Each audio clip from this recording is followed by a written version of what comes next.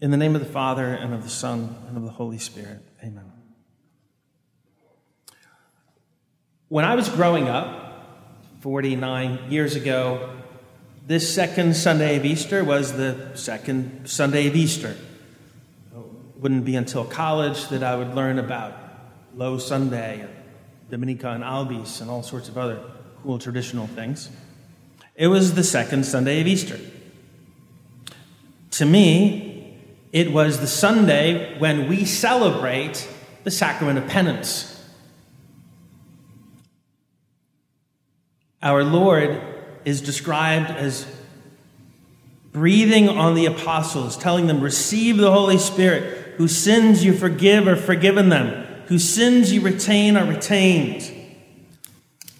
As a young Catholic apologist, when I got my first set of topic tabs, Bible topic tabs, where the categories are indicated by a color and a logo, and you put them on the edge of your Bible pages, and then you got a cheat sheet in the back, which is super helpful. This was totally key. John 20, the Resurrection Sunday, the sacrament of penance, right there. That easily, one of my easiest ones to remember, I guess, because 20 is, both numbers are round, and it's John, and John's cool. I don't know. John 20 was just easy to remember. Obviously, I'd have to flip around to find the exact passage, but confession is the easiest thing, one of my favorite things to explain. And this Sunday, the Sunday after Easter, was when we still hear, was when we always have heard that reading.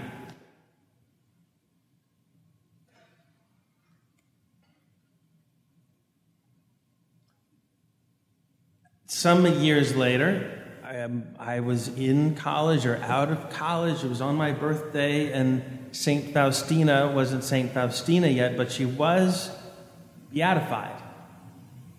And I remember going to the National Shrine of the Immaculate Conception.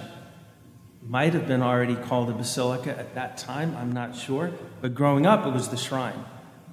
It eventually became the Basilica of the National Shrine of the Immaculate Conception. It was that day of her beatification, if I'm not mistaken, was the first time that I ever was part of something religious that was simulcast. Because I recall, maybe it's a false recollection, but I'm pretty sure I recall being in the shrine for the beatification of Faustina, and there was a broadcast that we were seeing on the screen in the shrine. In any event, I always associate beatification with my birthday. I came to learn about the Divine Mercy devotion promptly. It became a regular fixture in our household. There's an image of the Divine Mercy that was over my parents' bed. On my dad's gravestone are the words etched, Jesus, I trust in you. It was an example of the very childlike, the very innocent, boyish way that my dad would pray. Especially as he got older, his praying became more and more innocent, more and more sincere, less and less guile, just a soul talking to God. And the Divine Mercy Chaplet became a regular fixture. A lot of us just simply appended it to family prayers after the rosary. At some point in time, I became familiar with St. Faustina. It was in the seminary that I heard of her diary and knew friends who were very familiar with it. And at some point in time, I think I became familiar with the idea of Divine Mercy Sunday and everything associated with it. But remember, in my mind, for decades, I already associated the second Sunday of Easter with God's great mercy and the gift of the sacrament of penance. God's extraordinary mercy to St. Thomas. This reading, this John chapter 20, the verses happen to be 19 to 31 for the second Sunday of Easter. We have two different Sundays being described. The narrative begins with Easter Sunday itself. And then it switches over to a week later, his disciples were again inside, and Thomas was with them. So over the past few days, we haven't necessarily been following a chronology in our gospel readings, but last Sunday and this Sunday, we do. Remember that this Sunday begins the gospel narrative a week ago, Easter Sunday. And then we get to today. What is it that happened that week after, that Sunday, a week after the resurrection? Christ appeared to them again. He says, "Peace be with you." He says to Thomas, "Put your finger here and see my hands. Bring your hand and put it into my side. Do not be unbelieving, but believe." And then says, "Have you come to believe because you have seen me? Blessed are those who have not seen and have believed." To me, this has always been the extraordinary example of God's mercy. First of all, the apostles have been told several times to go to Galilee. They didn't go to Galilee yet. They're still afraid. They're still in Jerusalem. Jesus could have come into the room and scolded them and said, "What are you doing here?" He could have sent a messenger and said, "I've told you already now several times, go to Galilee. You will not see me again until you go to Galilee." He could have done that. He could have sent another messenger, but he didn't. He came himself. Jesus Christ came to do himself what he had already sent messengers to do, unsuccessful. Sounds like the whole Old Testament and New Testament in a slight microcosm. God sends a messenger, the messengers ignored, God sends his only begotten Son. Here Christ is doing the same thing. That's not just a once and for all paradigm. God's doing that so frequently. He sends messengers. What's the word for messenger? Angels. Right? God sends angels to us. He sends messengers. Sometimes we're the messengers for others. Or sometimes we receive each other, but don't recognize each other as God's messenger. And then God just intervenes himself. First example of Christ's extraordinary mercy. He could have come in and totally excoriated them, but he didn't. Secondly, he comes and says, "Peace be with you." That's the greeting we hear when people are afraid and they need to be told, "Peace.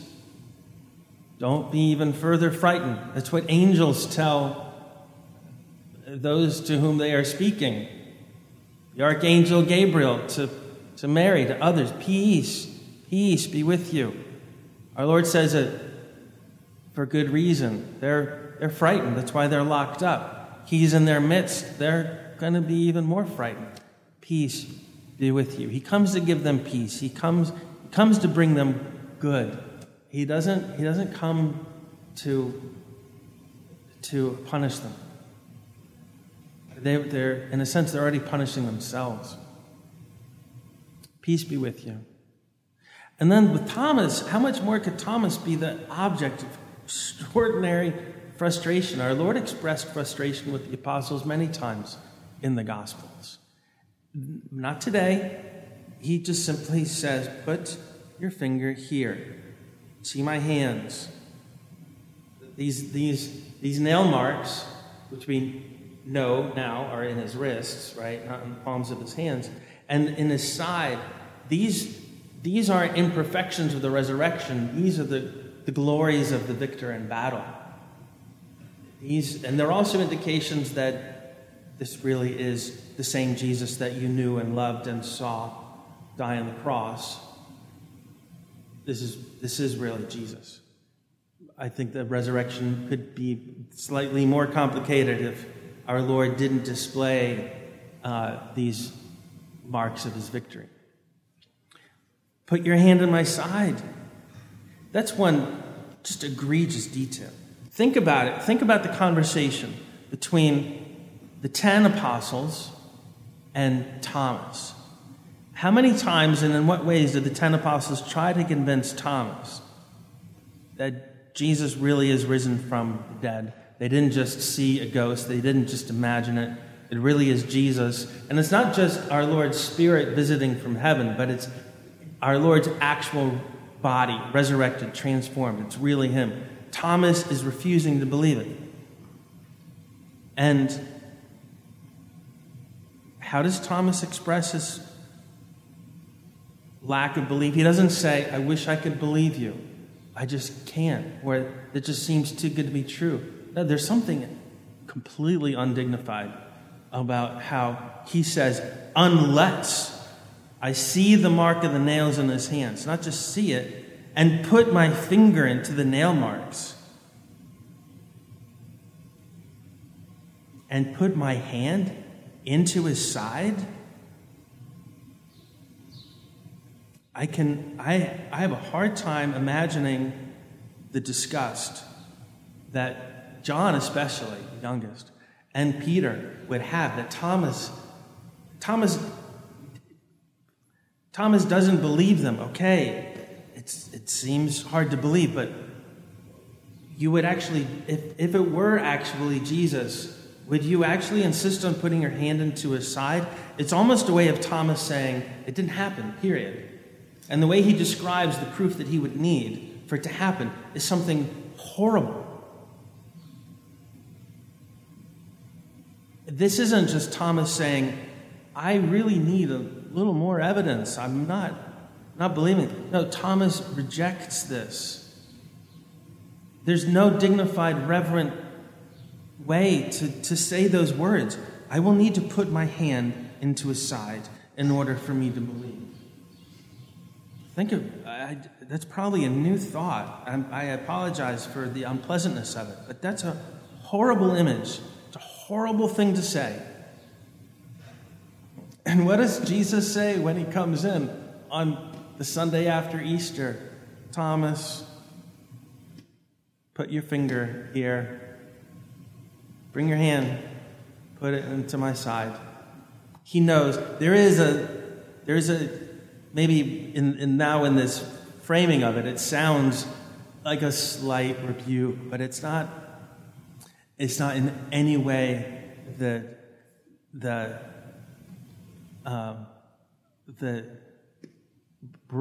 brutal response that Thomas deserves. Our Lord loves him so much, and yes,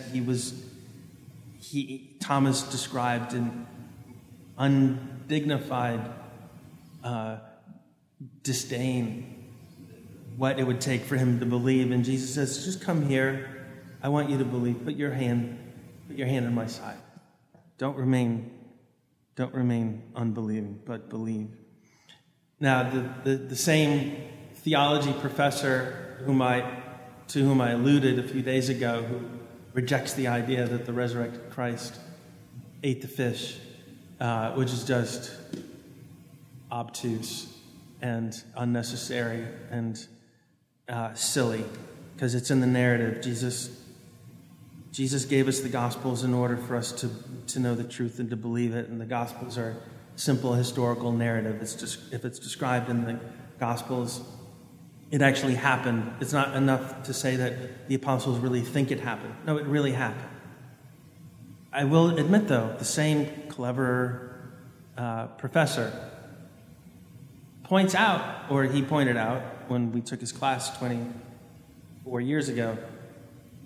No, it was 25 years ago. It was in First Theology. The gospel narrative never says that Jesus grabbed Thomas's finger and pulled it into his side, or grabbed Thomas's hand and put it in. We see that in artwork a lot, and I don't mind that at all, because that communicates so much more of what's going on in their minds. Thomas, would Thomas have seen our Lord, heard his voice?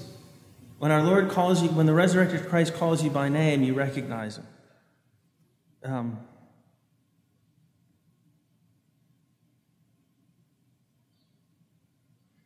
Would he still have insisted on putting his finger into Jesus' hand? and putting his own hand into Jesus' side? I don't think so. I really don't think so. I think he would have been moved to such remorse and gratitude and joy. No, he wouldn't have done that. Maybe our Lord still grabbed his finger and put it into his hand, or grabbed his hand and put it into his side. Entirely possible. So I don't begrudge the great artists who depicted it that way. Admittedly, if you saw a picture painting of our Lord resurrected and other people gawking at him or being amazed at him, that wouldn't necessarily communicate even that this is Thomas. Grabbing the hand, I love Caravaggio's Doubting Thomas. Grabbing the hand and jamming it in. That expresses the great love and the great mercy of God. He's humble. He wants us to know him. He wants us to love him. He's not making it more difficult than it needs to be. It's an extraordinary scene. It's always been an extraordinary scene. How much more can we say about God's mercy? And it's on Easter Sunday, yes, of course, that our Lord communicates to the apostles the power to forgive sins and the power to not forgive sins. When does the church, through her bishops and priests, not forgive a sin? When it's manifest that the person isn't contrite. It's very helpful. It's going to a priest for confession helps us be confident. I really am forgiven. It's such a great mercy of God to establish the sacrament for that purpose. We can wonder in so much desire and hope and still doubt and agony. Am I really forgiven? Am I sorry enough to have been forgiven? Catholics don't have to fret that. And Christ doesn't want any Christian to fret that. Go, show yourself to the priest. The apostles have been given the power to forgive and to not forgive. It's very clear in the New Testament. They understood themselves to be ambassadors of God's mercy. St. James tells the reader, people confess their sins to one another before the anointing of the sick even. We still do that. We still do all of that because God is so merciful. He wants us not just to be forgiven. He wants us not just to be saved, to be redeemed, to be justified, to be on the road to heaven. He wants us to know that we are. And he wants us to know how to cooperate that, how to be more receptive, to be more docile in his hands so that God's grace is even more effective in us. He wants us to know how that works.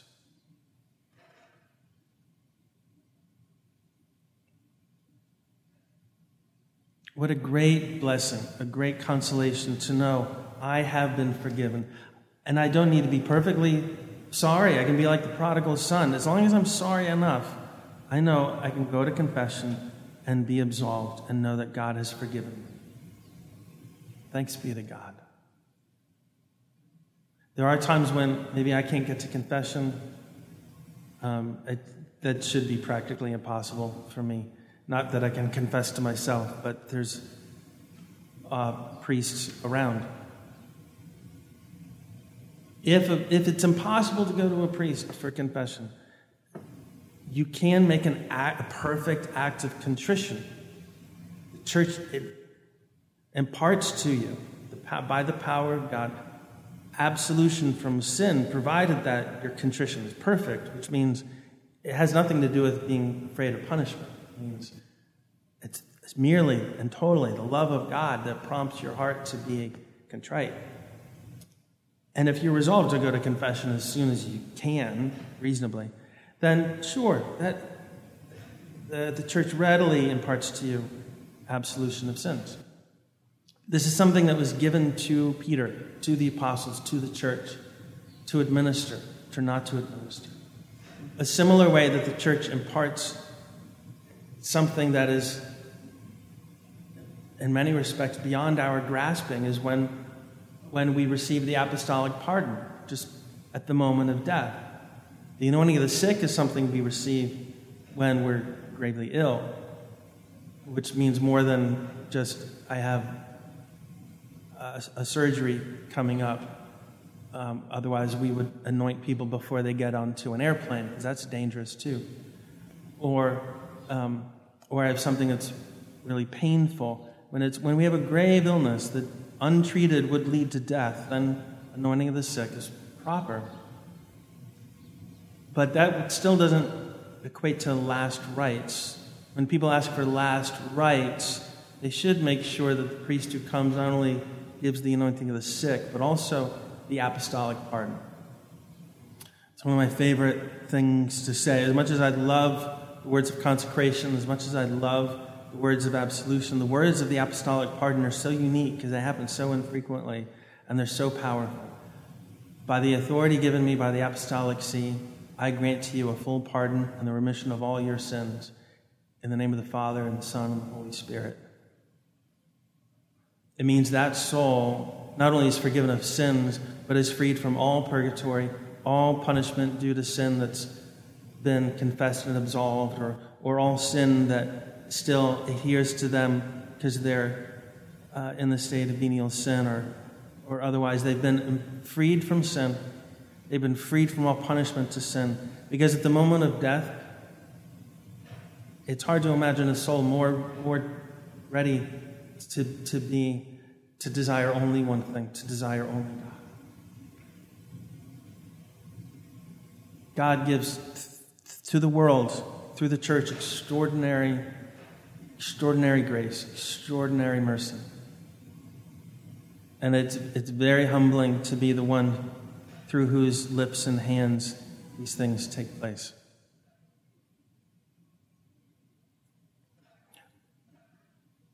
For a number of years now, we've been referring to this Sunday as Divine Mercy Sunday. Officially, it's in the Roman Missal as reprinted by Pope St. John Paul II. The Church imparts to the faithful a plenary indulgence.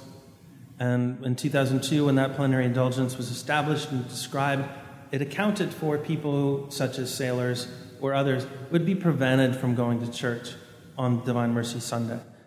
And so as long as someone has the intention of going to confession as soon as they can, of receiving Holy Communion as soon as they can receive the plenary indulgence. And so I encourage you all to ask the Lord for that and to give yourself to Him, to be as sorry for your sins as you possibly can, to desire to be with Him as much as you can, to do more than just want to get to heaven, but to worship and glorify God with all your heart, all your mind, all your soul, and even all your body. To realize that it's with our bodies that we worship God, which is why we want to be bodily present when the worship of God is happening. Even if we don't receive Holy Communion, we know that to be present in body and spirit, not just in spirit, is an intrinsic part of worshiping God. We don't just simply offer up a sacrifice by which we commend to God the Father the Spirit of Christ. We lift up in the one eternal sacrifice the body, blood, soul, and divinity of Christ. We worship God in body and spirit. And so with our hearts and with our bodies, we entrust ourselves to God's great mercy. We ask Him to purify us, to perfect us, not just so that we can get to heaven, but so that we can magnify the glory of God. I'm pretty sure the Blessed Virgin Mary wasn't intent on simply getting to heaven. I'm pretty sure the Blessed Virgin Mary was intent on being God's handmaid, glorifying Him, worshiping Him, being with Him. That should be our goal. It's to desire that, desire only that, is to be not just in the state of grace, but really to be free from the attachment to sin, to desire only God, not to desire sin, but grudgingly not cave into it. That is a requirement for the plenary indulgence, to be free from the attachment to sin, not just to pray for the Pope's intentions, receive Holy Communion, go to confession, pray the Creed. We have to be free from the attachment to sin. That's not an obstacle. That's not a burden to be free from the attachment to sin. It is difficult, of course.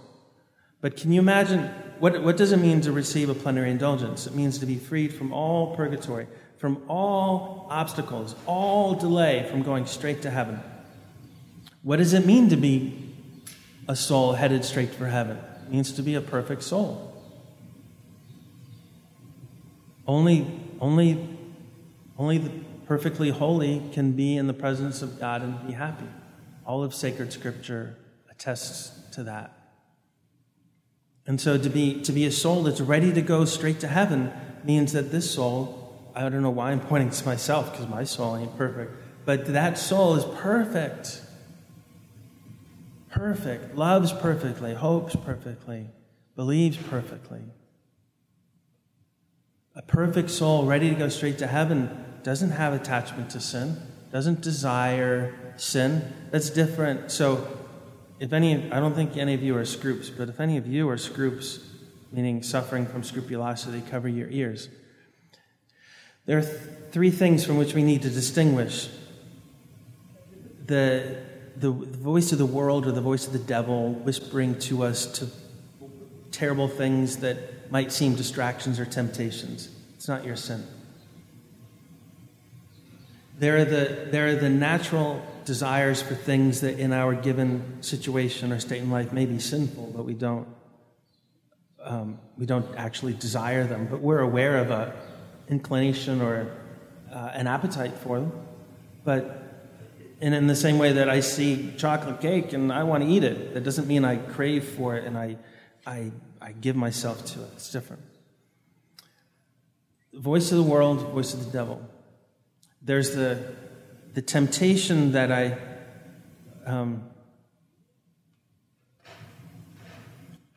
acknowledge, but I'm not giving myself to it.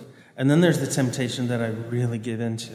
And internally, I actually intend to be committed to it, or I am already anticipating it, and I'm already enjoying it, which is to say I'm already committing that sin, even though I haven't done it physically. Three different things. The random voices that are not our own, the real temptation that I'm not giving into, and the temptation that I really give my heart to. Three very different things. Those souls who suffer the great pain and weakness of scrupulosity can't distinguish between any of that. The slightest thing that's wrong with them prompts them to accuse themselves of mortal sin. The slightest thing that they feel inside or think inside or hear, even if it's not their own, and even if it's not an act of the will, they immediately accuse themselves of mortal sin. It's a terrible scourge to bear. It's very difficult to advance. It's very difficult to go to confession peacefully or effectively when someone's scrupulous. And it's nothing to permit to linger. By the same token, some of the greatest saints were scroops. It is easy to take someone and rein them in a little bit and form them. It's much harder to take a lazy, lukewarm soul and to put the fire of the Holy Spirit in them. So, what is a soul that's ready to go to heaven? Yeah, it might get those voices from the devil in the world, but they're not interested in them. And they may very well acknowledge, yeah, sure, I'd love to, eat that cake, but it's not proper for right now. I'm not hungry, and it's not time to eat. A soul that's ready for heaven may very well be entertained by those things, but an attachment to sin, a desire for sin, without necessarily giving into it. I wish I could do that, but I'm not going to. That is not a characteristic of a soul that's headed straight to heaven. So a soul that's heading straight to heaven, that is not going to be delayed by purgatory, that is ready in that moment for the beatific vision, can't possibly be a soul that still has an attachment to sin. So when the church says for a plenary indulgence, you have to be free from the attachment to sin, she's not adding an additional burden. She's not saying you got to do more in order to get this great prize. The church is saying this is one and the same thing. The soul that's ready for heaven doesn't